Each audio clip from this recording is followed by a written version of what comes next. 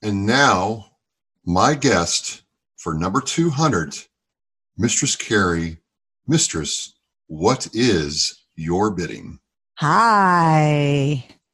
So for those of you who have been, following Oscar Mike Radio for a long time, Mistress Carrie was so gracious to come on for number 64 and 100. And it seems like yesterday where we were talking about veterans being butthurt for you taking one photo with Elizabeth Warren to now, and a whole bunch of stuff has happened during that time. Just welcome back to Oscar Mike Radio. I really feel honored that you're here right now.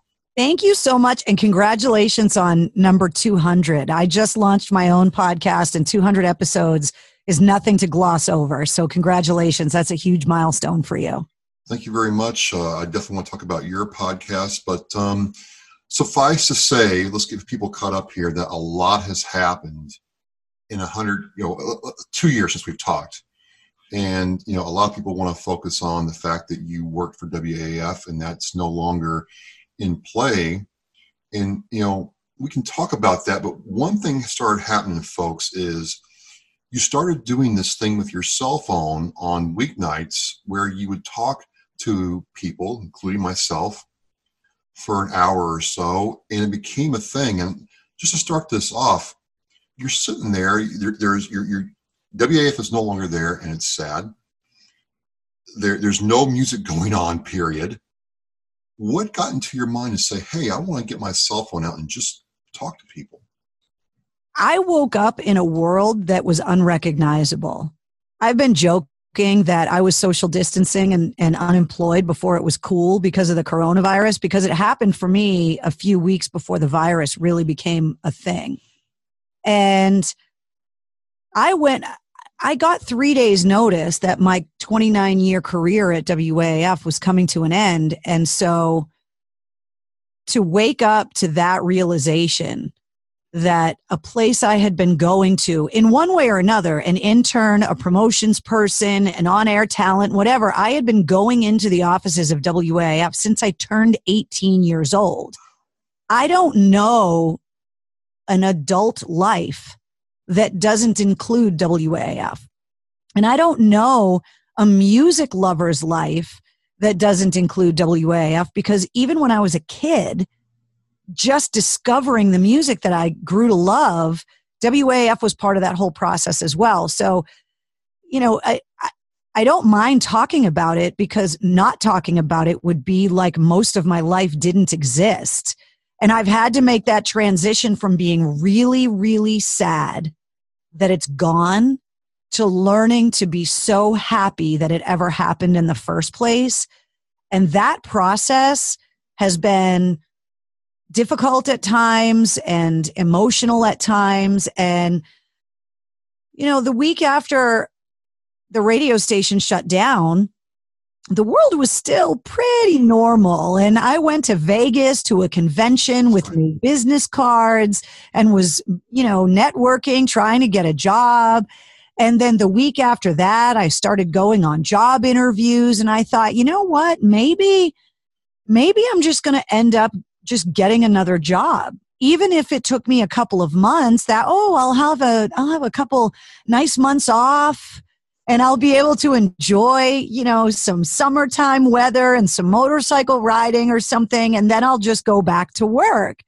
And then all of a sudden, we went from there's this really bad virus somewhere far away to you can't leave the house. I hope you have enough toilet paper. And that transition happened really fast. And for me, I was so self-absorbed in just trying to figure out my own life and where I was going and what I was doing, that when all of a sudden everyone's lives became disrupted and no one's life was normal anymore, and that I wasn't alone in that experience. I mean, of course, I had people like Mike Shue and other people from the radio station that were going through it with me from the beginning. But when the coronavirus hit, and it became a crisis here in Massachusetts and across the United States, I all of a sudden started thinking to myself, okay, number one, I don't have a normal anymore. No, And number two, I'm not alone in this crisis because everyone's lives are turned upside down.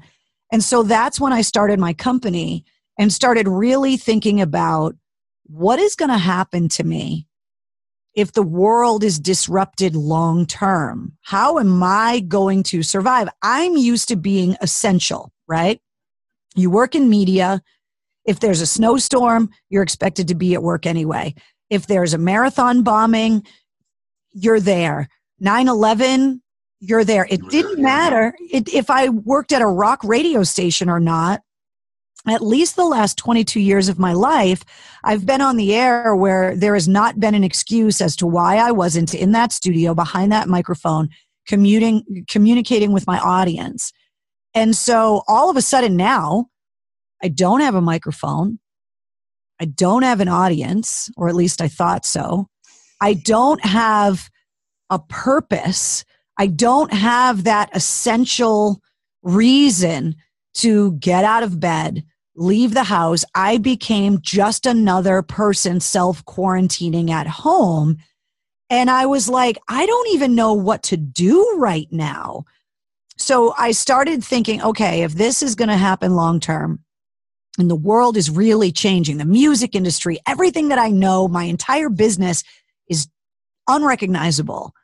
What am I going to do? So that's why I started my company. I started working on the plans to put the Mistress Carrie podcast underway. And a lot of these things take a lot of logistics. Like I was used to working for a big company and having engineers and lawyers and accountants and production people and graphic people and digital and social media people.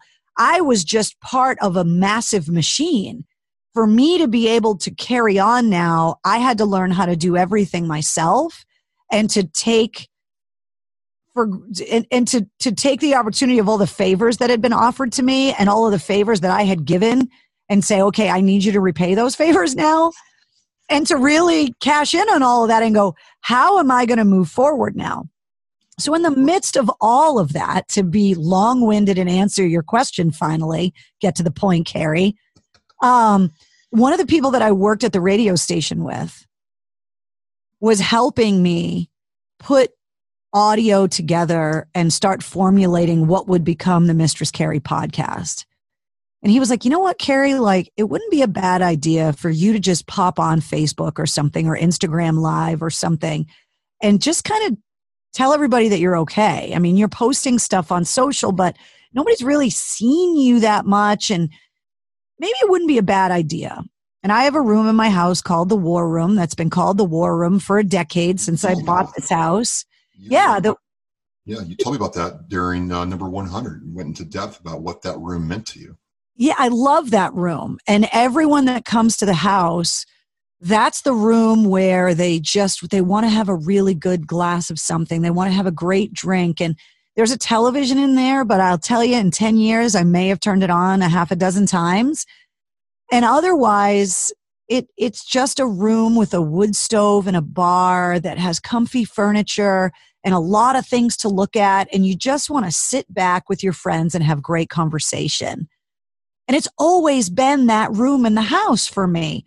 So I poured myself a drink on March 14th and I, sent out a thing on Twitter and stuff that says, hey, pour yourself a drink and join me for a cocktail in the War Room, which are things that I've said to people for years that, hey, come on in, have a cocktail in the War Room. Like this is a phrase that I have said for years to my friends. This is not new. This is not new, but I never intended it to become a thing. And then I got on Facebook Live and all of a sudden started watching hundreds and hundreds and hundreds and hundreds of people sign on. And that initial, I think it was a 17-minute video that I did on March 14th, had like 11,000 viewers. It was insane. And I was like, what is going on? And all I could say was like, hey guys, like, I wanted to let you know what's going on. I want to let you know that I'm working on stuff. How are you doing? This coronavirus thing is kind of crazy. And the comment section was just people, this outpouring. It was like a tidal wave of love and support and caring. And I was like, wow, Like, I've been locked in my house for weeks, not just because of the virus, but because I had nowhere else to go. I was in crisis mode. And it went so well, and it was so awesome that I was like, you know what? Like, people were saying, well, maybe you'll come back and do it next week, and come back tomorrow. You should do this again. And so the next night I just started doing it, and it was like an avalanche. Like, as soon as you got the snowpack to move a little bit, you couldn't stop it. There were times watching it because, I'm working from home now. Stuff's completely changed for me and my kids and everything else.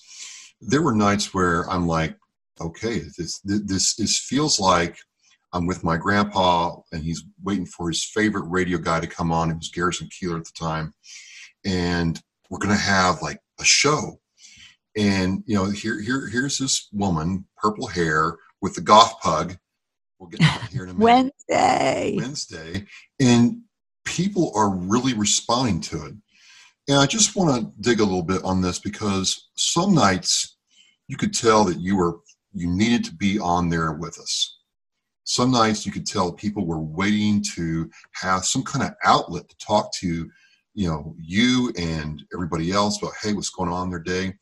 And then some nights it seemed like you couldn't wait yourself to come on with us. Like you needed us just as much as we needed you sometimes. And did I read that right? Or 100%. Yeah. 100%. I won't lie and say that every night. There were nights where personally I was having a hard day. There were nights where I was struggling with personal issues that everyone was dealing with. I've talked about it a little bit. I try not to talk too much about it just because the nature of things. But my partner in crime, my boyfriend, is still active duty and is not stationed near here. And so that distance is really hard sometimes. And I found out shortly after the radio station went off the air that he was getting deployed again. And so dealing with the loss of my job, the financial uncertainty that comes with all of that, trying to navigate all of those processes of unemployment and health insurance. And I had a dentist appointment scheduled because I needed a filling, and I had to postpone it because I had to be on the air one of the last 2 days of the radio station, and the rescheduled date kept getting pushed back. So I had a filling that I needed to get, and I couldn't go to the dentist. And like all of those just regular things, they compound. Yeah. And this is not something that is exclusive to me. This is what happens to anyone when things are going wrong. It's like they just keep going wrong until they don't anymore. And so there were nights where I was dealing with the separation of the person I count on, all of the financial pressures and the uncertainty of not just me, but my entire industry. So everyone I worked with, everyone that I come in contact with, band managers, record companies, concert promoters, advertisers, everyone that is in the industry that I have worked in my whole life is now in crisis. I can't talk to anyone that's not in crisis right now. I'm starting to get word from people that they know people that are sick. And I'm in my house. I have nowhere to go. And even if I had somewhere to go, I couldn't go there. I've got family that lives in the city downtown that I'm trying to figure out, okay, are you going to be able to stay where you're at? Can I make accommodations and get to get you here to stay with me? Is that something that's going to happen? There's a pandemic and I don't have health insurance. Like there's all of this stuff. And so there were nights where I was like, I can't possibly get on the internet and talk to anyone right now. And then the exact opposite would be true the next day. Like I need someone to talk to. There were many nights that I got in the war room having had passionate disagreements with people in my life that I love, family, friends, about the virus and politics and all of this kind of stuff. And I felt like if I could go in the war room and say, okay, guys, you're locked in the house, you and your wife, maybe your kids. Is there a difference between how men are looking at the virus and how women are looking at the virus? Because I believe there is, just based on the response. I know it's not scientific, but based on the response I got from the war room, there was a distinct difference between how men were looking at it and how women were looking at it. And I was like, okay, well, if you're in a heterosexual relationship where you live together, if this difference is so striking, how are you quarantined in a house with this person that you vehemently disagree with? And I was asking legitimately because I'm having these same kind of conversations. And that connection with this group of people that kept telling me, I need this distraction. I need this place to come at the end of the night. I need this drink and this quiet time because my kids are crushed that they're not in school and I don't know how to explain this to them. I'm laid off. My husband's furloughed. We're worried about making the mortgage. I don't know if my job, I'm a nurse and I'm afraid to go to work. I mean, the concerns ran the spectrum. Right. And there were nights where I was like, not only do I need to be here, but they're telling me they need me.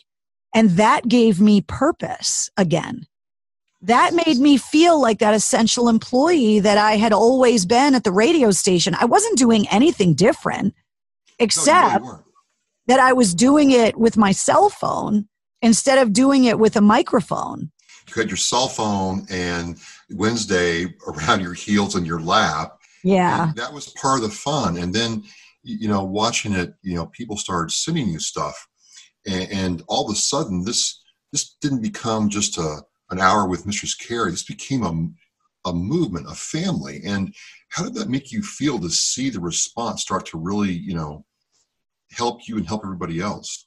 Well, in the process of starting a company, right, and trying to put your life back on track, there's just things you have to do. So I had to register my company. And then you need to get a bank account. Well, in order to do that, you got to have a mailing address. And all of these things started to happen. And so I started getting people in the war room saying, I have something for the war room. I want to send it to you. So I gave out the mailing address and was like, well, you don't have to send me anything, but if you're asking, here's an address you can send it to. And I'll never forget the first time I went to empty the mail at the post office. What was that like? So I got a really small post office box because I wasn't expecting to get a lot of mail there, right?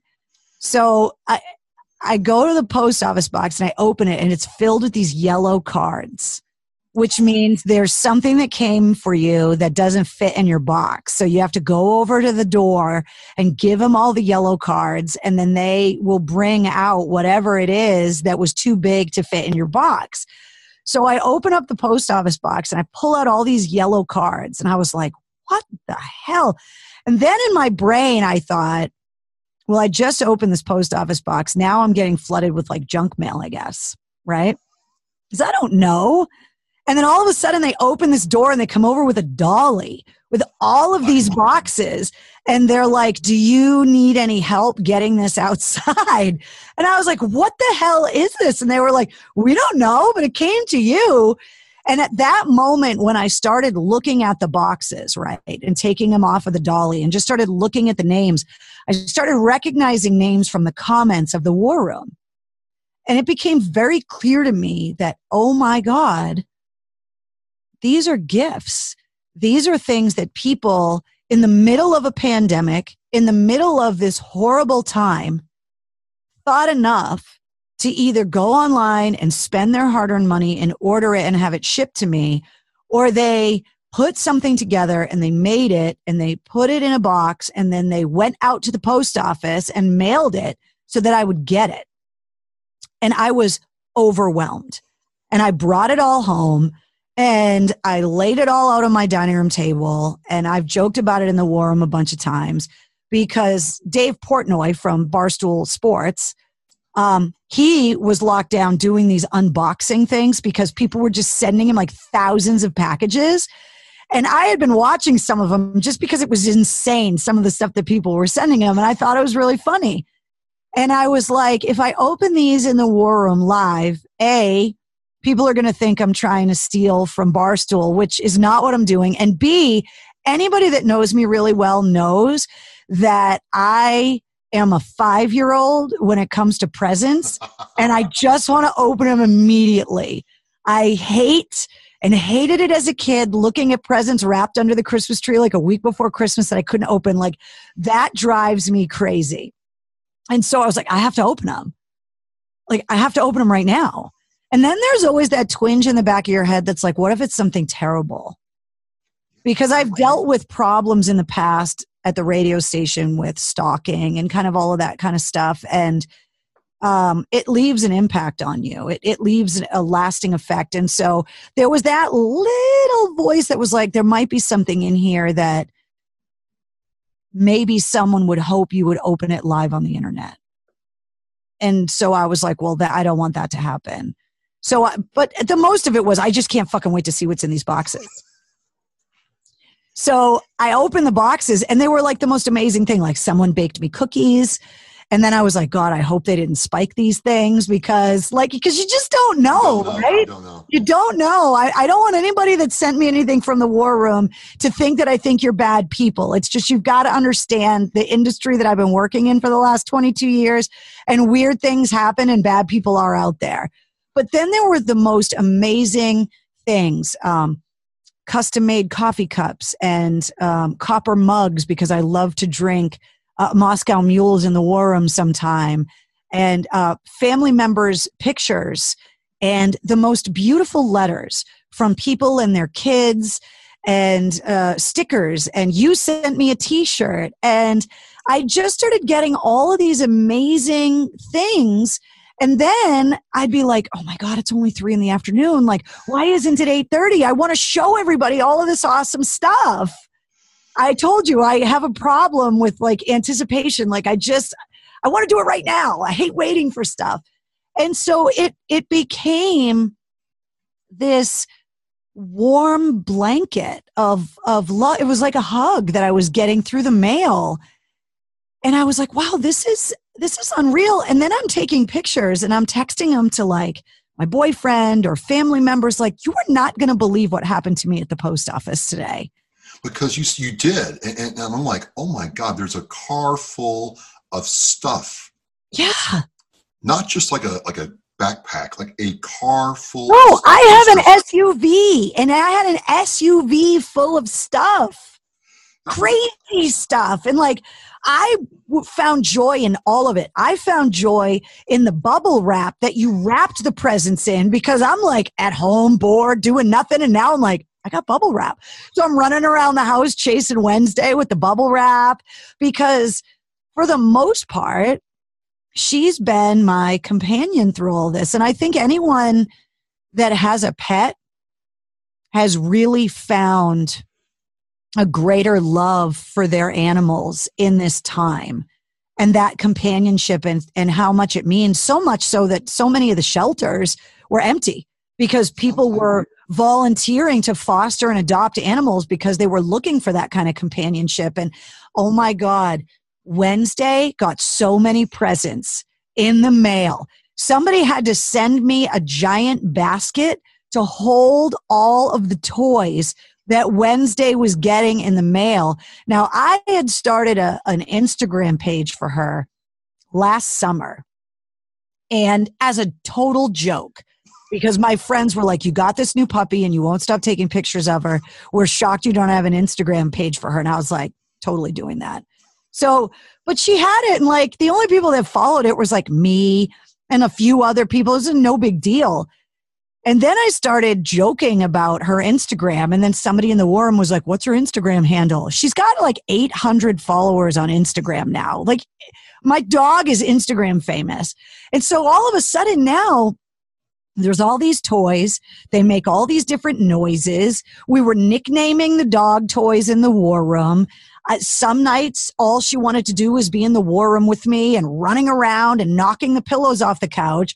And other nights, she'd be laying on the couch in the other room, not wanting anything to do with me. She wouldn't come when I called her. It was just a day-by-day thing, but that's what made it kind of funny. Because when she did show up, it was like, Wednesday's here, yay! Yay! Yeah, right? Everybody's like, it was great. It was great. Yeah, it's really, really hilarious. And I love how much everyone loves her because she brings me so much joy. And I'll tell you, she has become a different dog because I've been home so much. You know, she always had her Grammy that would come and take care of her. You know what I mean? Like she's never, when I was working 12, 15-hour days at the radio station, Wednesday was never locked in a cage somewhere for 15 hours. Like she's the most spoiled dog on the planet. But the fact that I've been around so much, her and I's relationship, like she's just a different dog now. No, I gotta ask, just, and this has always been mine. When I picture you with like a Rottweiler pit bull with like a purple spike collar on. I never thought you'd go with a pug, but I know some pug owners who are like passionate about the pug. So what is it about a pug that really? Pug people are weird. That's all it is. Pug people are weird. Morgan from Seven Dust had a pug. Rob Zombie had a pug. Yeah. Meigs from Cold Chambers had pugs. Like there are a lot of people in rock that have pugs and they're really quirky, weird dogs. I have always loved them. Growing up, I just thought they were hilarious. And I always was like, originally my dream was to have 2 pugs and 2 English bulldogs. And I wanted to call them John, Paul, George, and Ringo. And that was my dream, that I was going to have these 4 snorting, farting, drooling dogs. And I made it halfway there. I got 2 pugs that I raised from puppies.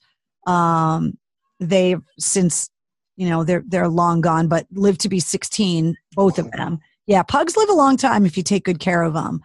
But pugs are less hyper than like a Boston Terrier. Oh. They're super affectionate. They're really smart sometimes, but they are wonderful around kids and super playful. Their faces are so expressive and they're just funny. They're like little drunk aliens trapped in these dog bodies. Now, the original 2 dogs that I had were very opposite. One, I felt like was a person reincarnated as a dog who was so excited to do dog things, right? So it was like, are we going to play fetch? Look, I'll sit. I want to give you my paw. I'm going to roll around in the grass. All he wanted to do was dog stuff, but he was going to be the best at doing the dog stuff. And then the other one, his partner in crime, she was like a dog that desperately wanted to be a person. And so she used to sit like a person. She didn't want to get her feet dirty. And so I had these 2 little, like, weird alien old men. It was like Waldorf and Statler from the Muppets, like trapped in these dog bodies. And their personalities are just hilarious. And every one of them is a little bit different. And Wednesday, I think, is a little bit of both. She loves doing dog stuff, but she's super mischievous and she's really playful for about 15 minutes and then she needs a nap. And so I am all about not having a dog that's super hyper and super active. It just didn't fit my lifestyle for a long time. And now I just love being snuggly with her and she's super affectionate and fun and I can take her out in my garden with her and the poops are small, which is good. That is true because some dogs just carpet bomb a yard if you're not careful. Yeah, small poops. It's a good thing. Absolutely. So we are getting introduced to the Goth Pug Wednesday, all the stuff, and we the family have some like inside jokes with, let's just start with the obvious one, the bag of dicks. It's like you got the bag of dicks. And Monica and the Bag of Dicks. So awesome. I mean, that was just epic. You're going crazy over I a couldn't literal. stop laughing. I'm like, that's freaking insane. And why? They should sponsor you. Yeah, we've been emailing. Okay. All right. Oh, Yeah, we've been emailing. I'm trying to work it out right now. Because Shu, I mean, just it was like a conveyor belt. It was one of those days. Like, first of all, the cocktails in the war room thing.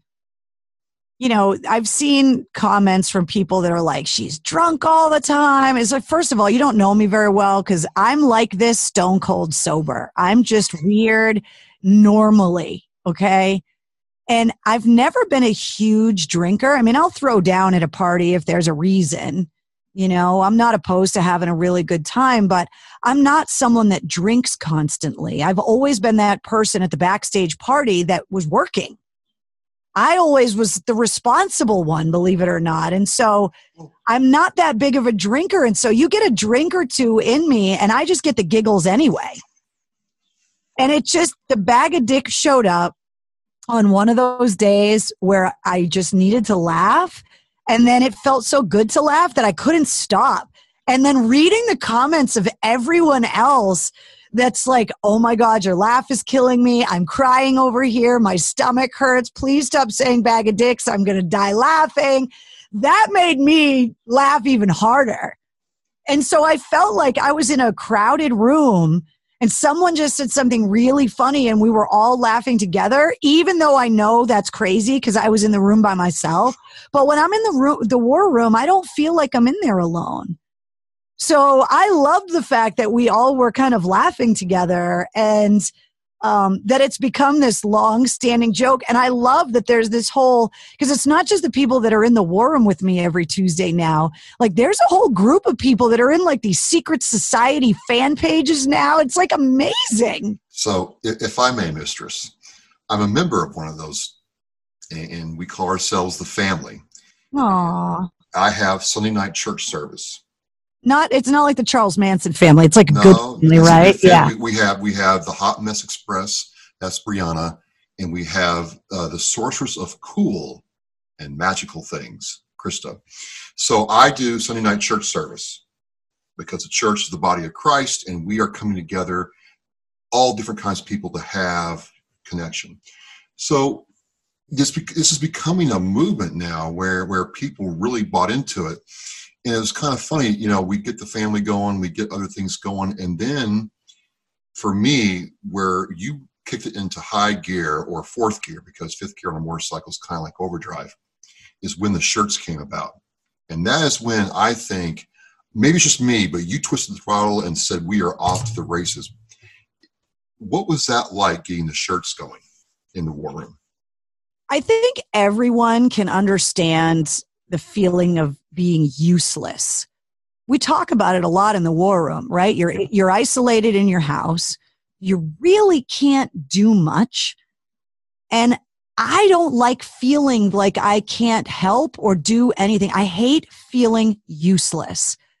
And so all I could do was donate blood. And I had to wait like 3 weeks to get the appointment. And it was like, well, if that's one thing that I can do, that will at least make me feel like I'm doing my part. And so my friend Christine is a graphic designer and her husband is an artist.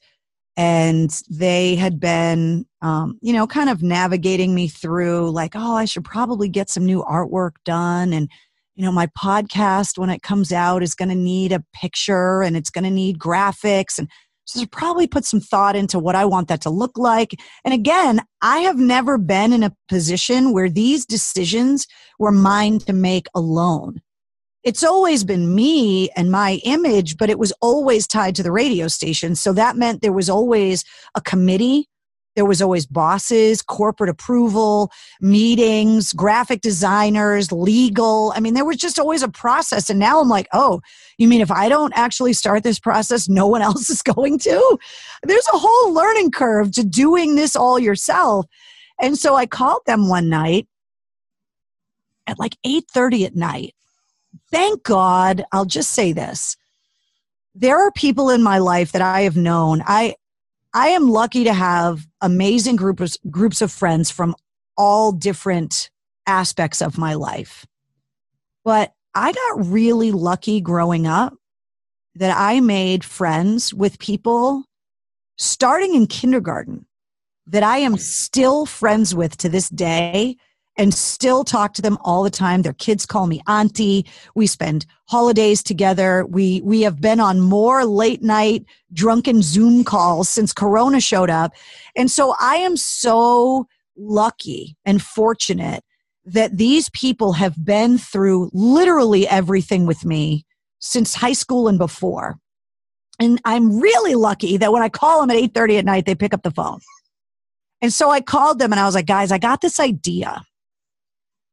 We had talked about it in the war room about, well, when this all blows over later, maybe we'll put a charity event together and we'll all get together at a bar. We'll get a band and we'll charge $20 to get in and we'll donate it to a veterans charity or something. And everybody was like, yeah, we should do it and whatever. And then, of course, the virus just kept getting worse. And we realized that eventuality of getting together for real in real life was just getting pushed further and further away. So I called him one night and I was like, guys, what do you think? Like, I know we're working on artwork for the podcast and stuff right now, but do you think that we could come up with some artwork for the war room? And if we could, I have a friend that has a t-shirt company that I know is really hurting because of the economy right now. And if I could get some artwork to him, he could get me an estimate on some shirts and I could figure out, is there a way for me to sell these online? Is there a way for me to ship them from my house? Is there a way for me to pull this off with the world basically shut down? And could we do it? And my friend Neil said, I don't know, like a martini glass with a hand grenade in it? And I was like, yeah, exactly like that. Like exactly like that. He's like, yeah, just no olive, but like a hand grenade instead. And I was like, why am I not artistic like that? Why can I not just spit out the most perfect visual idea, but he can? And he's like, hold on, I'm drawing it out on a paper towel right now. And then she's like, oh, okay, well, like this. And, oh, well, I could do that. And blah, blah, blah. And they're like, okay, give us some time. I'm like, okay. And like the next week they were like, and in the war room, right? Because I don't want to tip my hand on anything too early because you guys can't keep a secret. And so I can't tell anybody that I'm kind of working on it. But I'm like, I just kept saying, guys, trust me. When I tell you that just because you think that I'm just drunk on the internet in the war room every night doesn't mean I'm not actually doing stuff. I'm doing stuff. Just be patient. And I'll tell you when I have everything together. And meanwhile, my studio is getting constructed and that had all started happening. And then the next week they emailed me and we got on a video conference and they were like, what do you think about this? And they were the ones that came up with the font and the sniper's reticle and the martini glass with the hand grenade. And because I was like, the only input I could give them was, I want the shirts to be black. It's got to have some purple in it. And it's got to, with me, it's like I love a lot of that. I love really clean design. I don't like a lot of clutter. I don't want it to be too busy. You can see that with the podcast artwork. You can see it with the war room artwork. I really like it to be less is more. And they showed that to me and I was like, that's it. I'm like, are you sure you don't want a different version? I was like, nope, that's it. And so I called Brian and I said, I'm going to put you on an email so that I had the graphics people and the t-shirt people on the email together. And they started going back and forth about nerdy Pantone colors and screen print. And I was like, guys, I don't even know what you're talking about. Just tell me if this is all possible. And then he gave me the prices. He's like, this is what I can do it for. And I said, listen, part of the t-shirt process is that I want it to do good from point A to point Z and everywhere in between.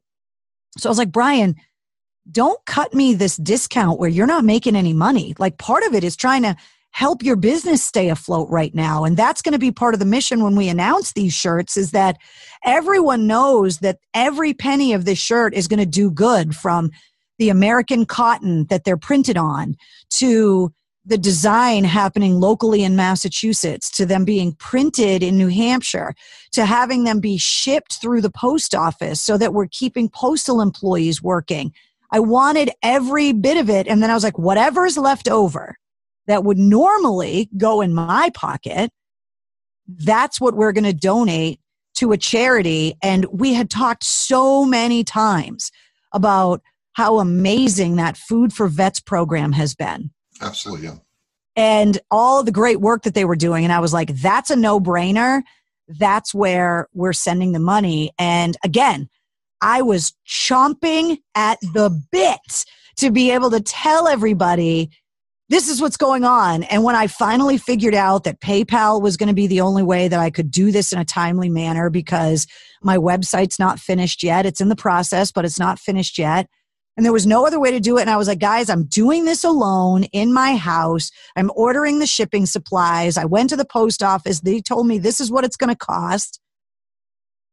Let's just do this. My goal was to sell 300 shirts in 3 weeks. And I thought 300 shirts will be a couple $1,000 or whatever to the charity.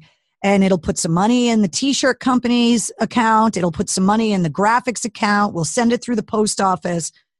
We're going to use some American-made t-shirts, and we're going to do a little bit of good. And at least when you wear that shirt, you're going to feel like you did something good.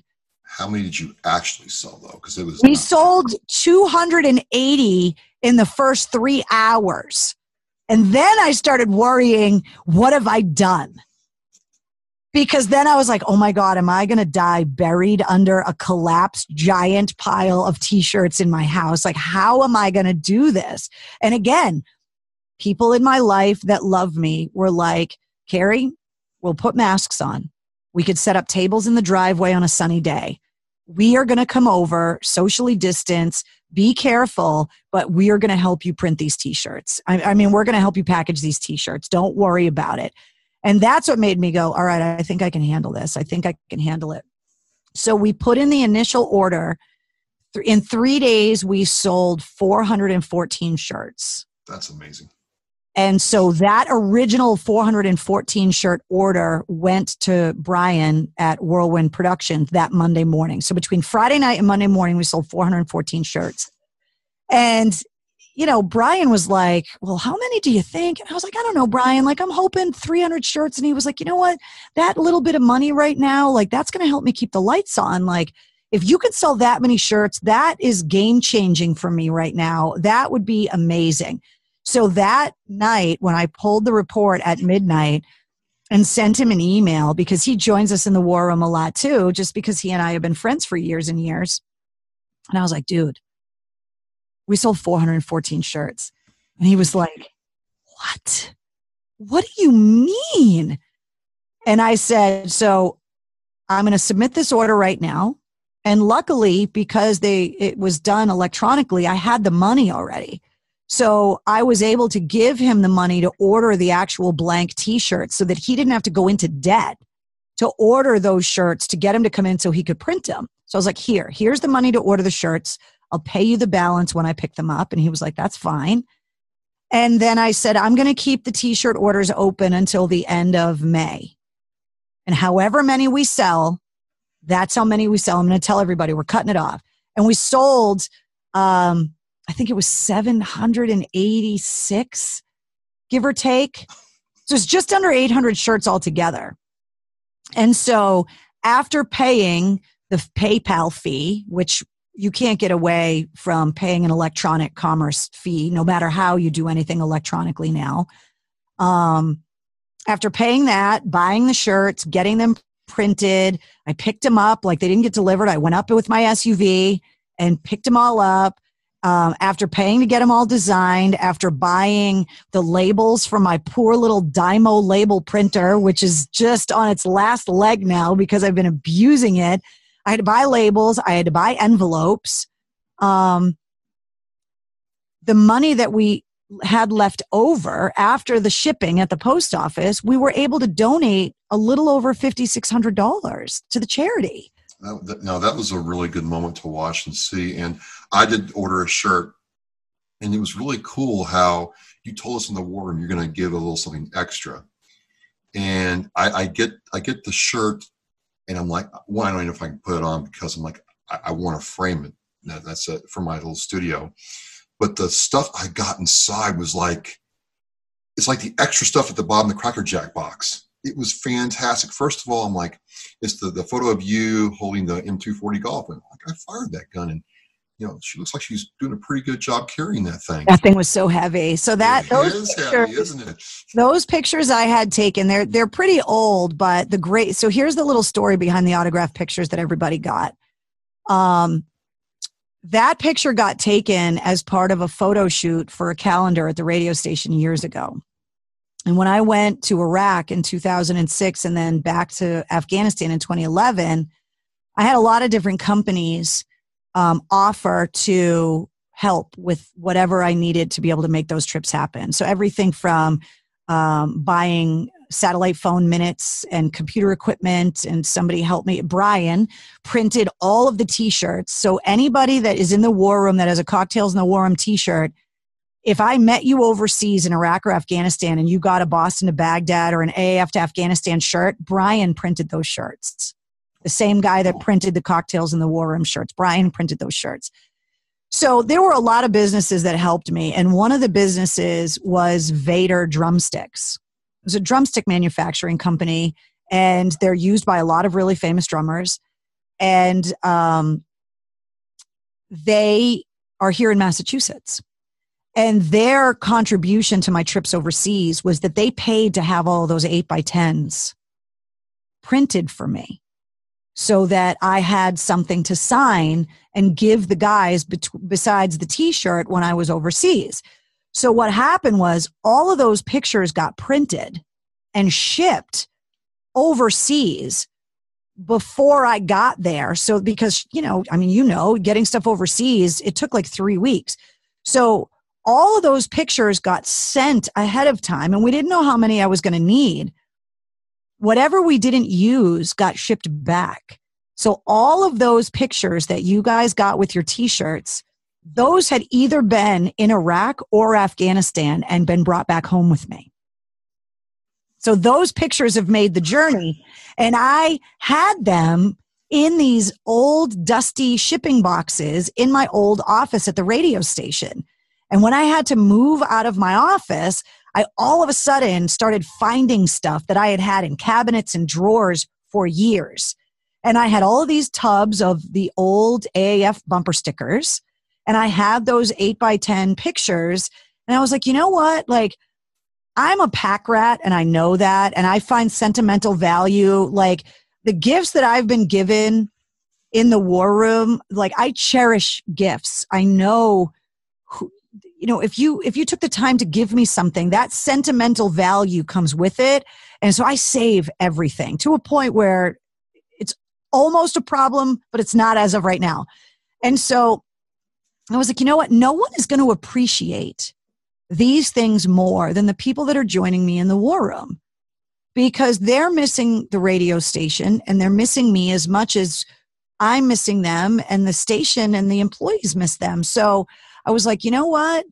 If I have enough, and my fear was that I was going to sell so many shirts that the people that got the original 414 were going to start showing everybody these bumper stickers and these pictures, and then I was going to run out of them so that the person that ordered the last shirt wasn't going to get anything. Like, I was starting to panic because the shirts were selling so fast. But I was like, I think I am going to have enough to be able to give these little mementos that I know people will just appreciate. And then somebody asked if I signed all of those shirts myself or if I had a rubber stamp to do it. And I signed every single one of those pictures. That was part of the shipping process. And then everybody got a couple bumper stickers, either some commemorative ones from some different concerts or regular AAF stickers from whatever incarnation the logo was at that time. And then I always had helmet stickers for people's motorcycle helmets. And so I found some of those. And then those 8x10s, I was like, these, the frequency is wrong. They're old and outdated, but what am I going to do? Throw them away? I'd rather give them to people that appreciate them. And so we put them all in there. And then I was like, selfishly, okay, I probably should put something in there promoting my podcast or something, because I'm sending all this direct mail. And then I was like, well, the first thing I need to do is make sure everybody knows where the money's going. So I was like, okay, so I'm going to pay to have the forms printed, because I didn't want that to come out of the donation for the charity. And because I was going to be self-promoting with them, I was like, then I'm going to pay for it myself. And so I made the flyer to make sure that everybody understood how to get a hold of the charity, what they were doing with it, how they could get involved. And then at the bottom, I wanted people to know, hey, the podcast is coming. Here's where you can listen to it. And so that was like the extra little flyer that came with everybody's packages as well. And when I started, a few days after my first trip to the post office, when I started getting people's tweets and their Instagram posts with the pictures of them wearing their shirts, holding up all of that stuff, it made me so happy. And the t-shirts now are they're this moment. You know, it's a physical manifestation of a bunch of strangers getting together to say, we are going to do something together, even though we're apart. And that's what those t-shirts mean to me. Well, it really kind of, brought the war room into real life, because people had something tangible, right? And then it was kind of a bridge to the podcast, because it seemed like, that's why I said, after the shirts came out, all of a sudden you were in fourth gear and the throttle was going to 4,000 RPMs. You were totally in flight, and the podcast got going, which was like a real, like, oh my God, here it is. It's finally here. Before we talk about the podcast, though, I'm kind of curious. You mentioned several times that this is like your thing, right? You talk about your logo, and I'm like, okay, yeah, I kind of understand, because 4 years ago, that logo was something I put together. What truly has it been like? Is there any kind of, I don't want to say fear, mistress, but maybe some sustained uncertainty with the fact that, wow, this is really all me. And that's kind of like strange, but I'm free. I can do whatever I want. No, fear is a good word. Okay. Fear is I'm not so well, I want to say you're a badass, but I mean, no, but I'm not going to act like this hasn't been one of the scariest things I've ever gone through in my life. I mean, a few years ago, I went through a terrible divorce. This has been worse than that, because there's so much tied to it, right? So not only is it a career that I literally worked my way up from an intern fetching coffee to the assistant program director of a radio station that I grew up idolizing and loving. So my career was something that I poured all of my creative energy into. And I sacrificed so much with the long hours and the weekends and the holidays and all of the time with my family that I gave up. And I mean, trust me, I'm not complaining. I loved every minute of it. And there were a lot of great things and a lot of experiences I never would have had. But it's an all-including, overwhelming type of job and career that you don't just get to punch out at 5:00 on a Friday. It takes over your whole life. And at that point, when it's gone in the flip of a switch, you start wondering, am I still me? What is my purpose? What am I supposed to do now? I don't know what else to do. I was at WAAF before I graduated from college. Like, this is all I know. And if that's not there anymore, then do I still matter? Do I still have a place? And then when you start going, okay, well, like I said with the artwork and stuff, well, if I don't start doing it, there isn't going to be somebody that comes and does it for me. I don't have a team or a staff of people. I have to get out of bed, even though I'm sad, and say, here's my to-do list for the day. These are the phone calls I have to make. This is the list of things I need to check off today in order to move forward. And what I have learned over the years, unfortunately, is that my personality, for some reason, functions really well in crisis. And I don't know what that says about me.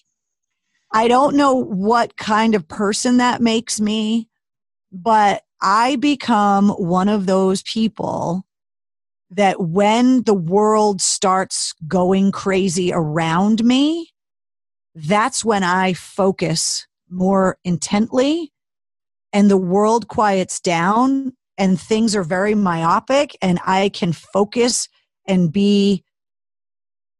I'm able to concentrate and I can be goal oriented and driven and motivated. And for some reason, while other people fall apart, I am better in those situations than I am when everything's good, because when everything's good, I'm like, what do I do? It's like, I know what to do when things are bad. When everything's good, it's like, I feel like I don't have a purpose, or I'm just that person, I guess. And I don't know, there's a psychologist out there that could analyze it and tell me that I'm a crazy person. But, but the podcast did give you purpose. I mean, because the War Room gave me purpose first. Yeah. Yeah, true. So bridging from the War Room to the podcast, the War Room started the purpose. Absolutely. The t-shirts kind of got the whole thing going. Yeah. And all the while the podcast was in the works, it was just something that was taking a lot longer to get going than I had thought it would, because there's just so many.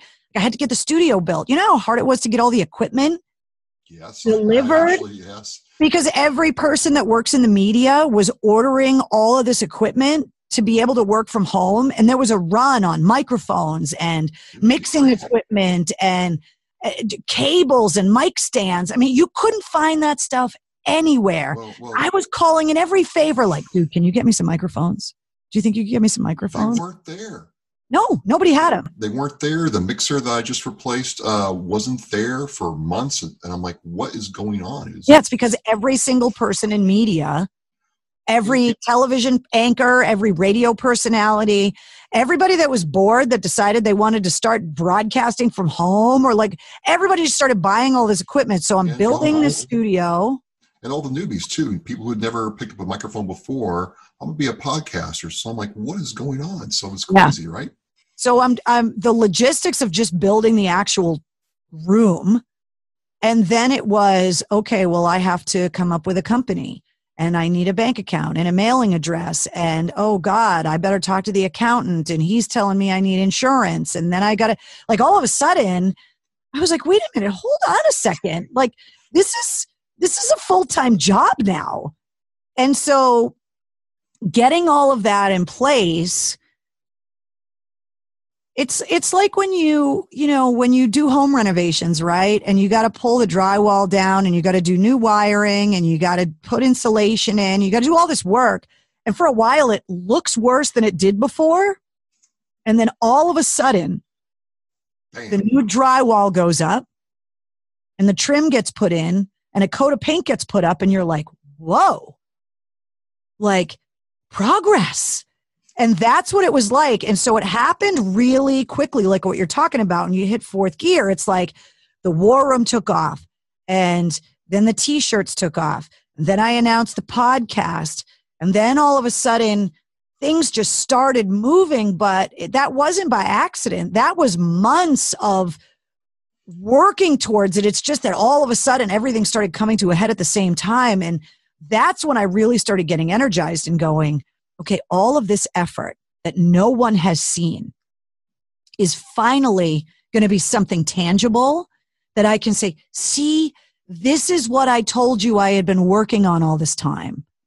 And once I was able to announce the podcast and get in the War Room that night, it was like I was counting the minutes, like I can't wait to tell everybody. I can't wait.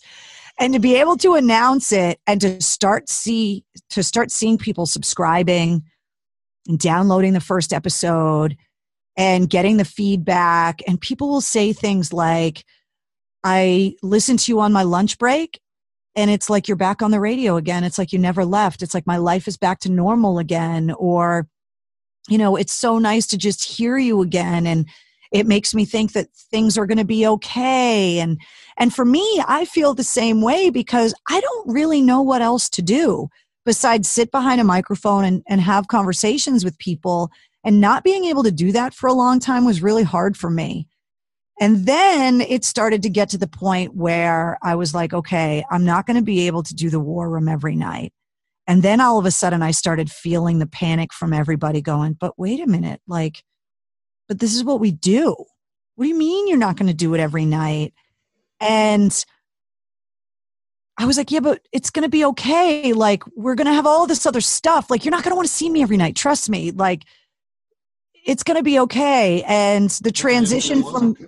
Yeah, and it was okay. And that's what opened up all of these groups now that you're talking about, where you guys have all found these relationships and friendships and camaraderie with people that you're like, well, just because Carrie only gets us together once a week doesn't mean we can't get together on other nights of the week and do something. And the fact that all of these different people were brought together by this happy accident is how I describe the war room. It's literally a happy accident. It was never intended to be anything that lasted. It was never intended. And now it's a complete companion to the podcast, that those two things are now fused together and something that we set up this week's podcast, and I get to announce who is on the episode. And like we just did this week, we're able to debrief and do an after action report on last week's podcast this week. And I was able to get last week's guest to join us live in the war room this week with all this new technology now. And so the war room is taking on a life of its own, and it's so much fun. It certainly was nice getting the after action report. I kind of want to pick your brain about the people who make this possible. Us metalheads, us, rock and rollers. I come from different parts of the country where different kinds of music are appreciated and enjoyed. But I challenge anybody to sit there and see a group like us metalheads getting together, and we don't care what color your skin is, who you voted for, what kind of bike you ride.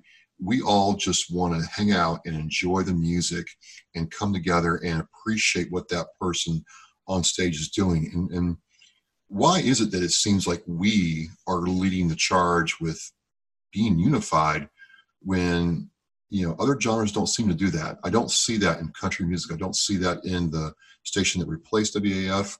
It's the metalheads, the misfit toys, the freaks, the weirdos like you and me who no one really. Well, that's why you answered the question, is that we didn't belong anywhere else. So we had to kind of create our own community that no one else wanted to be a part of, right? We didn't fit in anywhere else. We didn't fit in with the top 40 pop kids. We didn't fit in with the cool kids in school, the country stuff, we just didn't fit in there. And so anybody that loves rock music and lives that lifestyle has always kind of operated on the fringes a little bit, where you might not have looked like everybody else. And when you found that music that may have been a little dark and depressed, or may have been really angry, or in some cases just super happy party music, especially like in the mid to late 80s, that you just found this place and that you would go to these shows, and it was just as much of an experience to walk around and look at people and see what they were wearing and to collect the t-shirts. And that shirt meant something. It was a badge of honor that you wore. It was almost a uniform. It was you declaring your identity. I love this band, and what it says about me is why I'm wearing the shirt. Like, I love Iron Maiden, and I'm wearing the shirt to tell you that I love Iron Maiden. And so what's happening now is that society is becoming more and more fragmented, that we are being driven apart by these external forces, right? The extreme left and the extreme right are kind of playing everyone that exists somewhere in the middle against each other. And they're making you choose, well, if you believe this, then you're on this side. And if you believe that, you're on that side. And everybody that meets up in the war room, everybody that has existed in this kind of rock world, we've never fit in with anybody else's identity ever. So why the hell do we want to fit into yours now? And so we are the ones that have no problem going, yeah, no, that doesn't work for me. And so we're teaching everyone else. I think I talked to Tommy Vext from Bad Wolves about this, that we're teaching everyone else tolerance. These crazy, purple-haired, tattooed, face pierced, motorcycle riding freaks of nature are the ones that are the most accepting. And they're just like, oh, you love Maiden too? All right, cool. Then great. That's awesome. Let's go then. And I think it's a model for how people are going to need to move forward. And that's part of the reason why I started the podcast, is that community in this region and beyond was held together and brought together originally by WAF in a lot of ways. And while the company may not have seen the value in what WAF was, I do. And so I wanted to keep that community together and to give us all that meeting house, that clubhouse, that place where we could all still get together and say, hey, I want to talk about music, or I want to talk about this, or I want to talk about that, or hey, if we all band together and buy t-shirts that we could help feed, veterans during a pandemic, like we can do all of those things.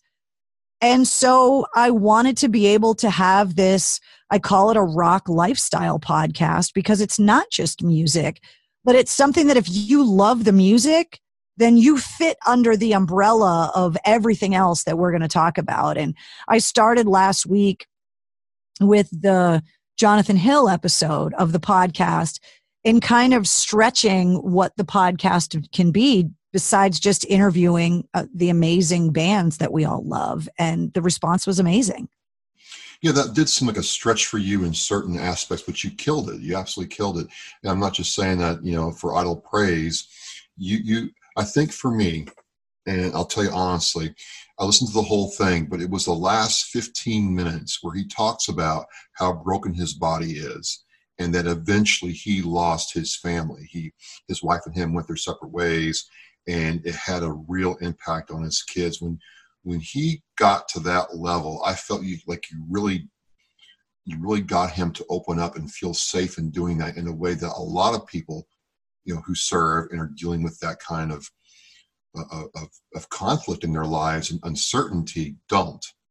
They just are not going to tell a complete stranger that kind of thing. And that's where I'm like, this is for real. This is getting going. And then the after action report was just awesome. I mean, when he said moist, I about cracked up. So I really think there's value there. And, you have, 5 podcasts, but I got to tell you, like everybody's told you before, it's like you never left the air. That's what it feels like for me. Yeah. Is it like, to me, and just going back to date myself, I feel like, when I listen to you and Shu, that War Room episode and Shu's podcast, that this is, if Rush had to do it all over again, they might phrase it differently, but this is the spirit of radio still living. Yeah, I'm not trying to get sentimental, but that's kind of how I feel. No, it is. And it's all of the things about it that we love. I mean, I think there's a lot of other people that when you have the opportunity to talk to someone who's a legitimate war hero, like First Sergeant Jonathan Hill, I mean, there's no question. No He's doubt. a legitimate war hero. And they're making a movie about a battle that he was in where he received a Purple Heart and a Silver Star. That the instinct would be, tell me every ooh and ah about the battle, right? I want to hear about every second of what you did and what happened. And my thought behind it was, I'm not going to do a better job than the book. And if you want to watch a 2-hour movie about it, you're going to watch everything that he could possibly describe. But what I wanted was for people, especially bridging that gap between the military and veterans community and the civilian populace, is that I really wanted to be able to make him human. So that when you did watch the movie or you did read the book and his name came up, that you didn't just have this Rambo idea in your head, that you didn't just have this idea that he was just this big, larger than life guy with the bullets across his chest, standing in brass with some catchphrase. Like, I wanted, which is the same reason why I went to Iraq and Afghanistan, to make it personal for people so that they just weren't looking at these Teenage Mutant Ninja Turtle dressed dudes on CNN running around in the desert, and you were able to disconnect. And so I wanted to get to, which I knew the movie wouldn't get into, how he ended up there in the first place. I wanted to know what his story of service was and why he joined and how he ended up through his years of service and training, how he ended up on that mountain in Afghanistan in 2009. But I also knew that the movie was pretty much going to end after the battle. You know, I mean, I hadn't seen it, but I looked at the IMDb page, and so I saw that the counselor had been cast, the female counselor that showed toward the end of the movie. So I was like, okay, they're going to show a little bit of what happened after the fact, but they're really not, unless they give updates during the credits at the end, are going to get into where these guys are now. Right. They had to come home. What happens then? And so I wanted the podcast to answer those questions because I knew that everybody was just going to either read the book or watch the movie or both, and that all of the gory details about the 12-hour battle at Cop Keating were going to be answered anyway. And I wanted him to touch on it from his perspective. But the biggest thing was, if you listen to that podcast and then you rent that movie on demand, the first time you saw Sergeant First Class at the time, SFC Hill, you felt like you knew him.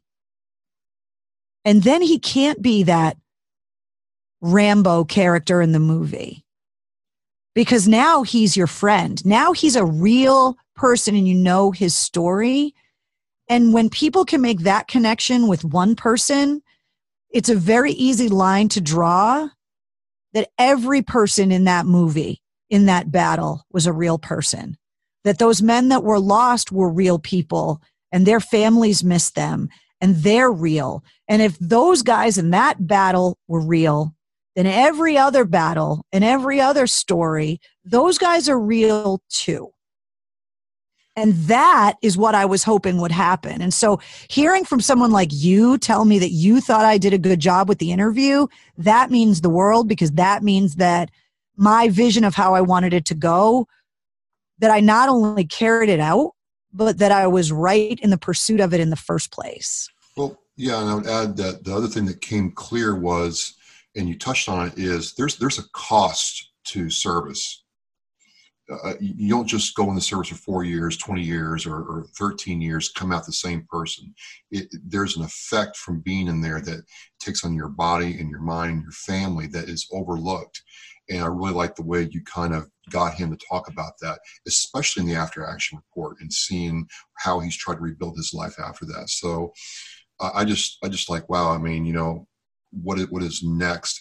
And that's the thing that I really, you know, to my viewers and listeners, you know, this is a person here, you know, to my, I think left, if we get the video right, it has walked, you've walked your talk. You've walked your talk from day one that I've met you.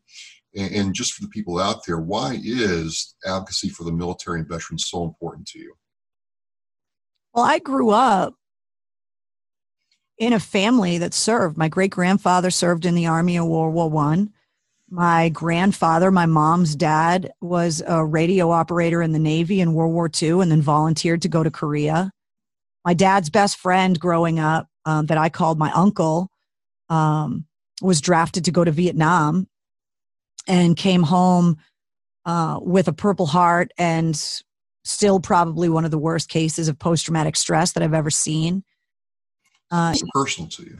It's incredibly personal to me. And I was always raised that everybody kind of had their place and everybody kind of had to pull their weight a little bit. My dad was drafted, but because he was the only child that was over 18 and was running the family business, they wouldn't take him. And I saw what that did to him, that he wasn't allowed to serve because he had a minor brother and he was running the family business and providing for the entire family. And so his number came up, but they wouldn't let him go. And when he became a firefighter, a lot of the guys that he worked with were veterans. And my dad had a guilt about that. And so the medical issues that I've joked about many times with my 2 different size feet and the nerve damage, that has been my reality since I was a little kid. So being able to be in the military was not something that was ever even an option for me because I wasn't eligible. And so for me, it was like, okay, well, I'm going to have to figure out what I can do because so many people in my family, especially, a lot of the women in my family work in the medical field. They're nurses and work in radiology departments. I mean, I am surrounded by people that are of service in their career. And I'm kind of the one that's like, hey, I tell dick jokes on the radio. You know what I mean? So it was like incumbent on me. And then obviously, and I've talked about this a lot, so I won't bore you with it, but knowing the audience of WAAF was so much part of the military story, and that there were so many guys that listened to AAF that were serving or that enlisted after 9/11 or that were recruited because they heard commercials on my radio station. Like, I was like, okay, well, those are my guys then. And so I got to do right by them in some way, shape, or form. And so it's always been that way. I mean, 2 of my cousins joined the Navy because it was family tradition and they wanted to honor my grandfather and they wanted to serve and do their part. And that continues. And so, now my nephew is in the Coast Guard and is active duty, and I couldn't be more proud. And so it's like everybody's just got their own part they got to play. And so if this is my part, then I'm going to take it seriously and I'm going to make sure that I do it the best of my ability. And so that's what I'm doing. Awesome. Yeah, you had talked about that in previous podcasts, and it's worth mentioning again. And it just kind of leads me to this point where in some ways, the reason I like the whole cocktails in the war room story is it's kind of like a lot of us veterans who get out and are like, holy shit, or oh fuck. And that's right. So we have these things on my podcast, Mistress, called, FUK, pattern bombs. You can spread them liberally, crack around the whole place. And I love that. I'm the B-52 bomber. I'm a big, ugly, fat fellow, so it works. So you're like, holy fuck, I've got to reinvent my life. I don't know what to do. How do I do it? And, some of us, everybody has a different story, but the ones who, like you said, okay, I got to do this, I got to do that, I got to get an action plan and do it, kind of get some motivation and get some locomotion, get going. And I think the lesson that we got to see, not just hear about in some speech somewhere, we got to see you actually go from nothing to this thing now, applies to us in the military or to anybody. It's a reintegration. It's a universal story, but it really works well for people who sometimes get distracted. So with that being said, what's next? What is next, Mistress? So as much as you can tell, and I can keep a secret. Yeah, no, you can't. Oh. Nobody in the war room can keep a secret. I know all about everybody. Well, the biggest thing right now for me is to really get the podcast established. And I think I made a big step forward with the war room this week, being able to bring in guests remotely, which is something that I've been working on the technology for the last 6 weeks or so, really trying to make it look good, make it sound good, to be able to do it on my own so that I don't need to be dependent on anybody else to kind of pull it off. And what that does now is that it opens up the war room to either be, like we talked about, that companion piece to the podcast, or in some instances, something that stands alone. We could have guests that come into the war room that just don't even have anything to do with the podcast, that they just want to come into the war room. And actually what I'm thinking about doing, I actually spent some time kind of figuring out how I could do it today, is taking the after action report from the war room this week, taking the audio and putting it up as a bonus companion piece to the podcast for people that weren't in the war room with us. But to be able to make that audio available for people that may not have joined us in the war room that night, that wanted to hear, what John and his girlfriend Johnny thought about not only the podcast, but going through the weekend of that movie coming out. But what I loved is that you guys all got to meet him then. You got introduced to him with the podcast, but then you actually got to look at the guy that you heard. And then he becomes even more of a real person, and your connection with him only grows because you've seen him now and you see how humble he is and how shy he can be and how upfront and in your face he can be and opinionated he can be and how funny he can be. And so I want to be able to do more things like that with the War Room. I know that there are going to come times when I'm not going to be able to be in the War Room on a Tuesday night at 8:30. And so my goal is to be able to take the War Room out on the road on deployment. So I'm hoping that eventually I'll be able to make a pseudo War Room backstage at shows and be able to bring artists in live in person in the War Room. But I know that there's a lot of bands that want to join us in the War Room on Tuesday nights. If they have to do it remotely, we're going to do it that way. And then it's really carrying on the podcast. And I think the next step is really finding the boundaries of what we can do with the podcast, with the long form episodes. And then also, I have some things in the works where there are going to be these other shorter bonus episodes where it'll be, hey, this is just a quick 15 minutes, but I wanted to introduce you to this band. Or, hey, this is just a quick 15 minutes interviewing this person about this club, or, whatever. And that, so if you subscribe to the podcast, you're going to get more than just those Wednesday long form episodes that I want you to just wake up and be like, whoa, she released something new while I was sleeping. What is this? And it's, oh, this is a brand new band she thought I would like. Or, hey, we're going to do a 15-minute taste test on the new Metallica whiskey and be able to talk to the distiller. Or I just want there to be constantly some new surprises and benefits, and to continue to keep the community together. I know a lot of people, when I announced that the War Room was going to go from being a nightly thing to a weekly thing, a lot of people commented and said, you're not going to make us pay. And there were a lot of people that were worried that the War Room was going to change. And I have no intention of changing the War Room. It's perfect the way that it is. I mean, obviously I can do a better job.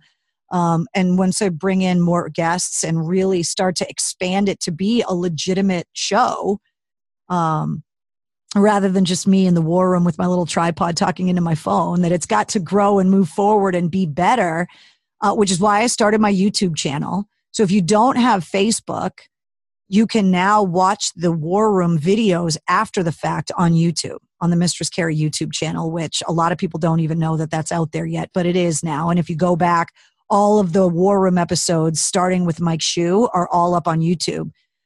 But then there is going to, I'll have all the links in the Oscar Mike Radio post for that too. Oh, perfect. Thank you. I appreciate that. Yeah. So, and then I think, there are going to be some other things, like a lot of artists, especially right now, are using Patreon to kind of find a place for all of extra content and things. And if there are people that want to support you in that way, because now this is my job, which is strange. So I have a Patreon account coming. There's going to be a Cameo account coming, so that I know that there are people that want to have custom greetings and custom videos to be able to give to people. I've received a couple Cameo videos from people that they've sent me, and I loved them. So there's Mistress Carrie Patreon and Mistress Carrie Cameo coming. And then I'm hoping that as this all grows, the world opens back up again. So all of those plans we had of actually all getting together and doing stuff in person for real, and going to shows and doing all of that. And then the other thing is, I'm almost finished with MCHQ. And once I'm able to do podcast episodes in person, the goal is also to have the companion videos like with you're doing too, is that, I'm growing one step at a time. So right now I'm focusing on getting all of the audio right, but the video part of the podcast is also something that's coming as well. And hopefully sooner than later, but it's a lot of work. Oh, absolutely.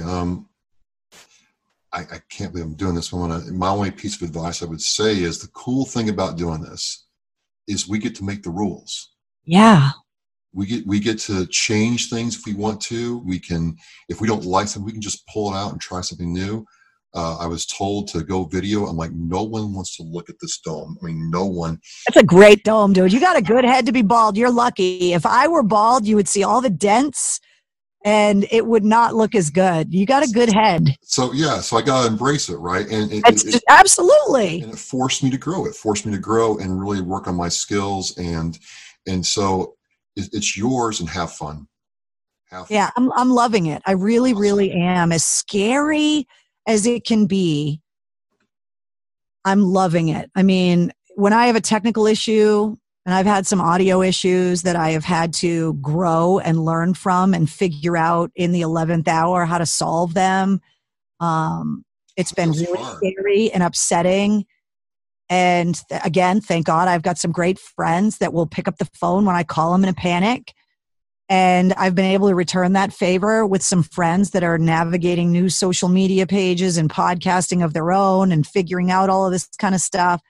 But the failures are yours, but the victories are yours too. And being able to say that, yeah, this is mine now, that it's my vision and it's my voice. And if I make a mistake, I got to own it. But when it works, that it's okay for me to take the credit.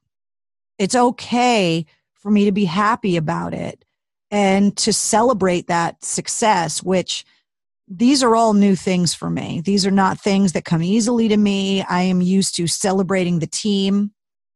I'm used to celebrating the group of people around me that make it happen. And right now, when something good happens, I'm like, where is everybody else that helped with that? And then I'm like, oh, wait, no, that was my idea. And there's something about, like, I've always joked when you work in radio, like when you build a house, when it's done, you could drive by it afterwards and go, see that? I built that. But with radio, it's like you didn't have a lot to show for your work. And I feel like I'm starting to have things to show for the work. And that is incredibly fulfilling. Isn't that because at its simplest form, you're creating a feeling in somebody, and you're creating a connection with somebody, and you're trying to connect with somebody, either you're talking to talk to other people, or you're trying to make that person in their car going down Route 3 with bumper-to-bumper traffic feel a certain way, or feel like there's a bit of normalcy in their world. And that's hard to quantify. People don't understand. It is. I mean, I worked in an industry where they tried to quantify it with ratings that were always fluky and they were never predictable, but it's the only thing that we had to measure any kind of level of success at all. And that's a really hard roller coaster to ride for a long time. Anybody that's ever, worked in something that was ratings driven or, revenue driven, where you've got to meet deadlines and you've got to meet sales expectations and all of that. It's incredibly stressful. And I'm learning a new part of that stress now, because I've got to find a way to take all of this new stuff that I'm building and eventually be able to make a living doing it. Because that's the biggest jump for me, is that I've got to be able to make this my job and not just a passion. It was both at the radio station. It's been just a passion, but there is going to come a time sooner than later where this is going to have to be a job for me, that I can actually say, like, I'll tell you, it hit me the day after I did the last nightly War Room with Mike Shue. The next day I traveled and I got on a plane and I was making small talk with someone on a plane. And it was after a connection. And so that, I wasn't around Boston. Nobody had any idea who I was. And they said, "What do you do?" And I didn't know how to answer the question for the first time in my life. It literally, I sat there for a second with my mouth open because I was like, I don't know what I do.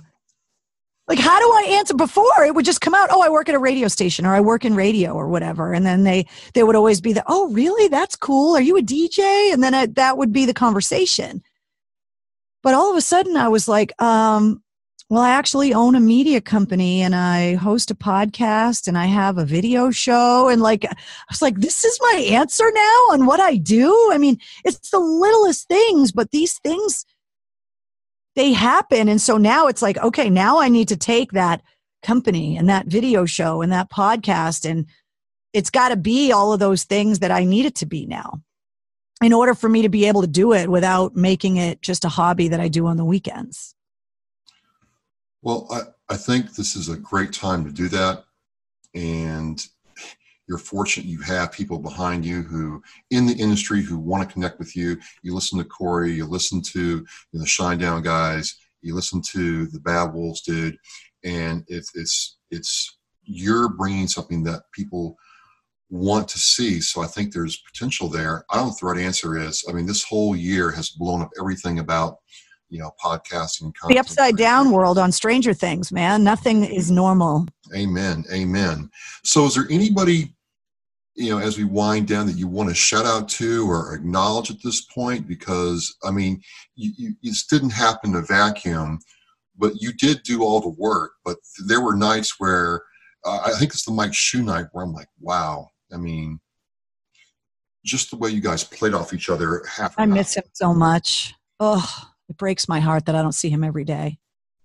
It was just, and I'm not trying to get all fanboy on you, but people don't understand. I try to tell people, you don't understand how hard that was and how good that was.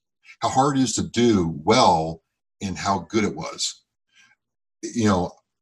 I've dabbled in this, as you know, and hopefully, I hope to do it for a long time, but I appreciate what it takes to have that synergy on two mics at the same time, live with no cuts. It's not easy.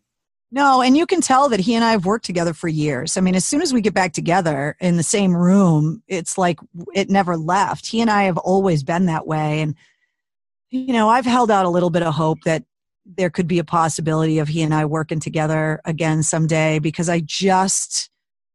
if he tags me in a tweet and I get that notification, I get so happy. And I have no idea if he feels the same way about me. I hope he does. But I just miss him so much. He is the smartest, the most well-rounded, articulate, intelligent person I have ever worked with, bar none. And he is as passionate about his love of music as he is passionate about his love of disc golf and Italian sandwiches and beers. I mean, he just has this amazing, well-rounded, look at the world. And he is an amazing husband and a devoted father. And he is everything that you would think he would be, and then some. And so I think that love came across in that War Room episode, that it was just so nice having him there. But as far as the shout outs go, my friend Sean, who's been one of the people that has been helping me with a lot of the equipment stuff. My friend Jim from RPM Dynamics was one of the people, or the person that found all the gear for me. Jim had the connections to be able to find the microphones I needed and the equipment that I needed. My friend Dave, who we talked about extensively in the War Room, it was his grandmother that chugged the Bud Light when she recovered from the coronavirus. So Dave is the one that helped me with all of the software and navigating that whole production process in the War Room now. And he has been instrumental with helping me get the War Room every week. I think the show looks better. I think the camera angles are better. The lighting is better. The graphics are better. This week, being able to bring in virtual guests, the show is getting better. I know there's going to come a time where I'm going to go back and watch those old episodes of me talking into my cell phone with bad lighting in March of 2020 and be like, what was I doing? But Dave has been such a huge help on that front. Obviously my friend Brian helping with all of the shirts, and also you asked what else is coming in the future. There is an entire line of Mistress Carrie merchandise that is being built right now with Brian's help. My friend Christine at Latini Creative Solutions is hard at work. We have another meeting at the end of this week, working on, in conjunction with Brian, on all of the new merch that we're doing. My cousin Kim actually is working on my website because that's what she does for a living. Thank God. Like I said, I'm so lucky to be surrounded by all of these people. And so she's actually putting the website together, and there's a blog coming and an online store coming and an event calendar coming and a lot of amazing things that are still in the construction phase.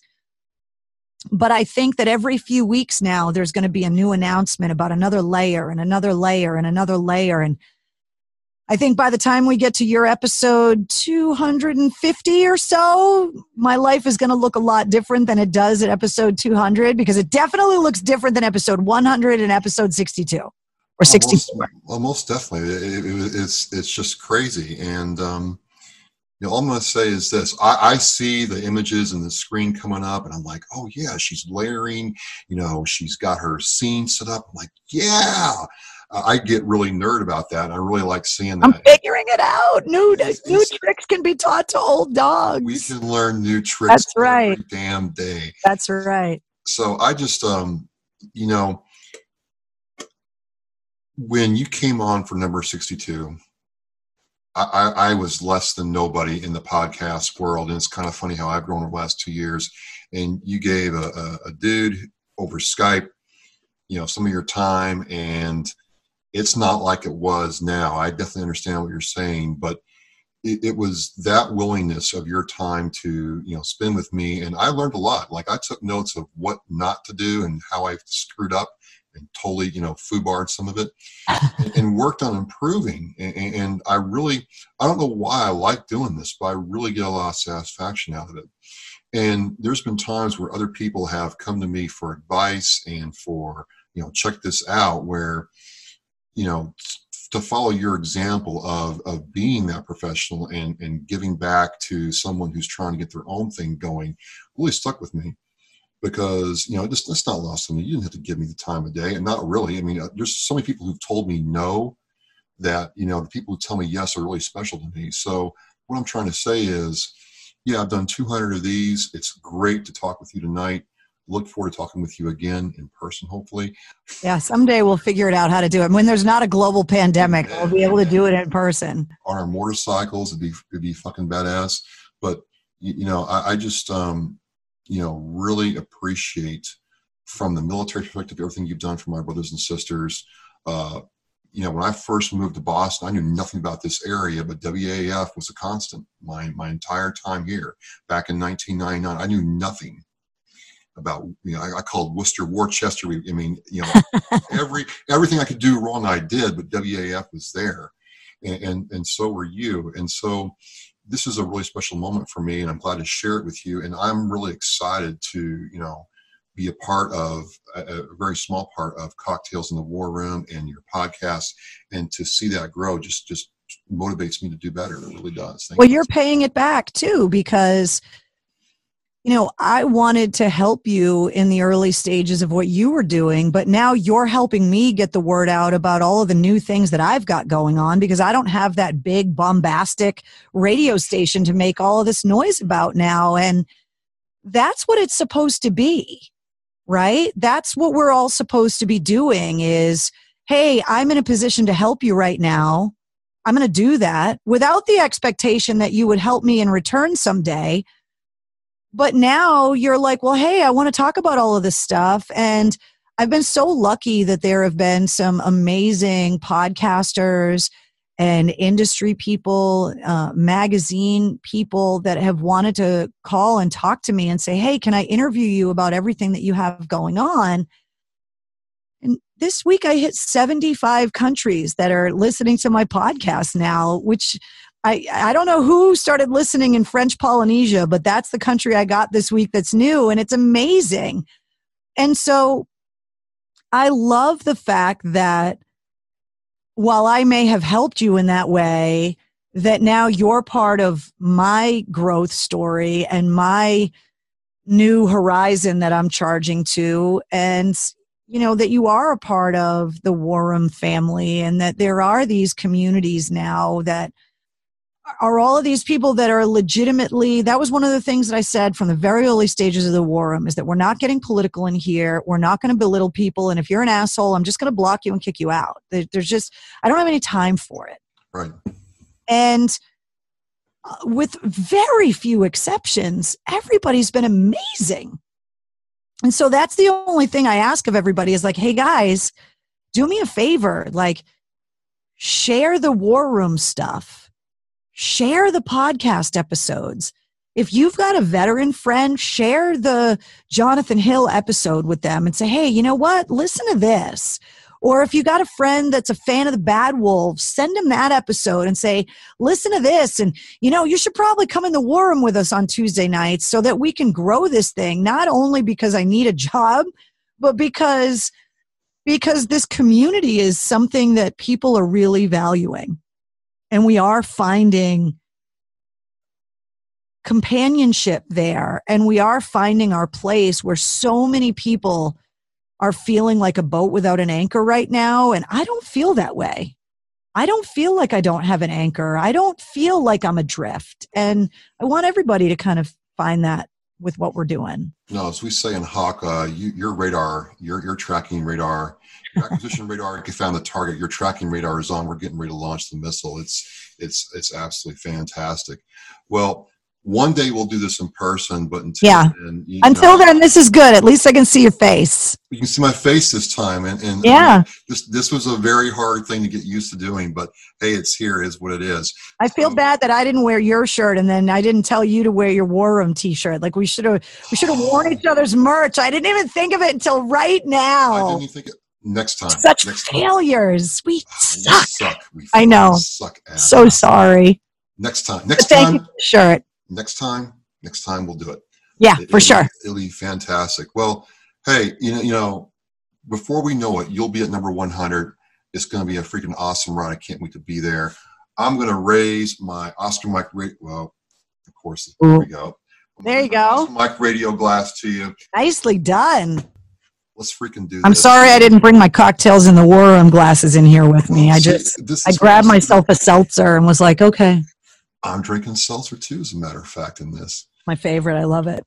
Well, folks, hey, you've hung with me for 200 of these. I really appreciate Congratulations. It's so awesome. Oh, appreciate it. Appreciate it. I've enjoyed having Mistress on. This is her third time on. Every time gets better. And if you're not watching and listening to her stuff, it's all going to be in the Oscar Mike radio post. There's no excuse. Yeah, no excuse. So as we say in Oscar Mike radio, we are Oscar Mike, mission in flight, like the missile in flight. This has been number 200. Mistress, thank you so much. You're so welcome. Thank you so much for having me on. No problem. Here we go.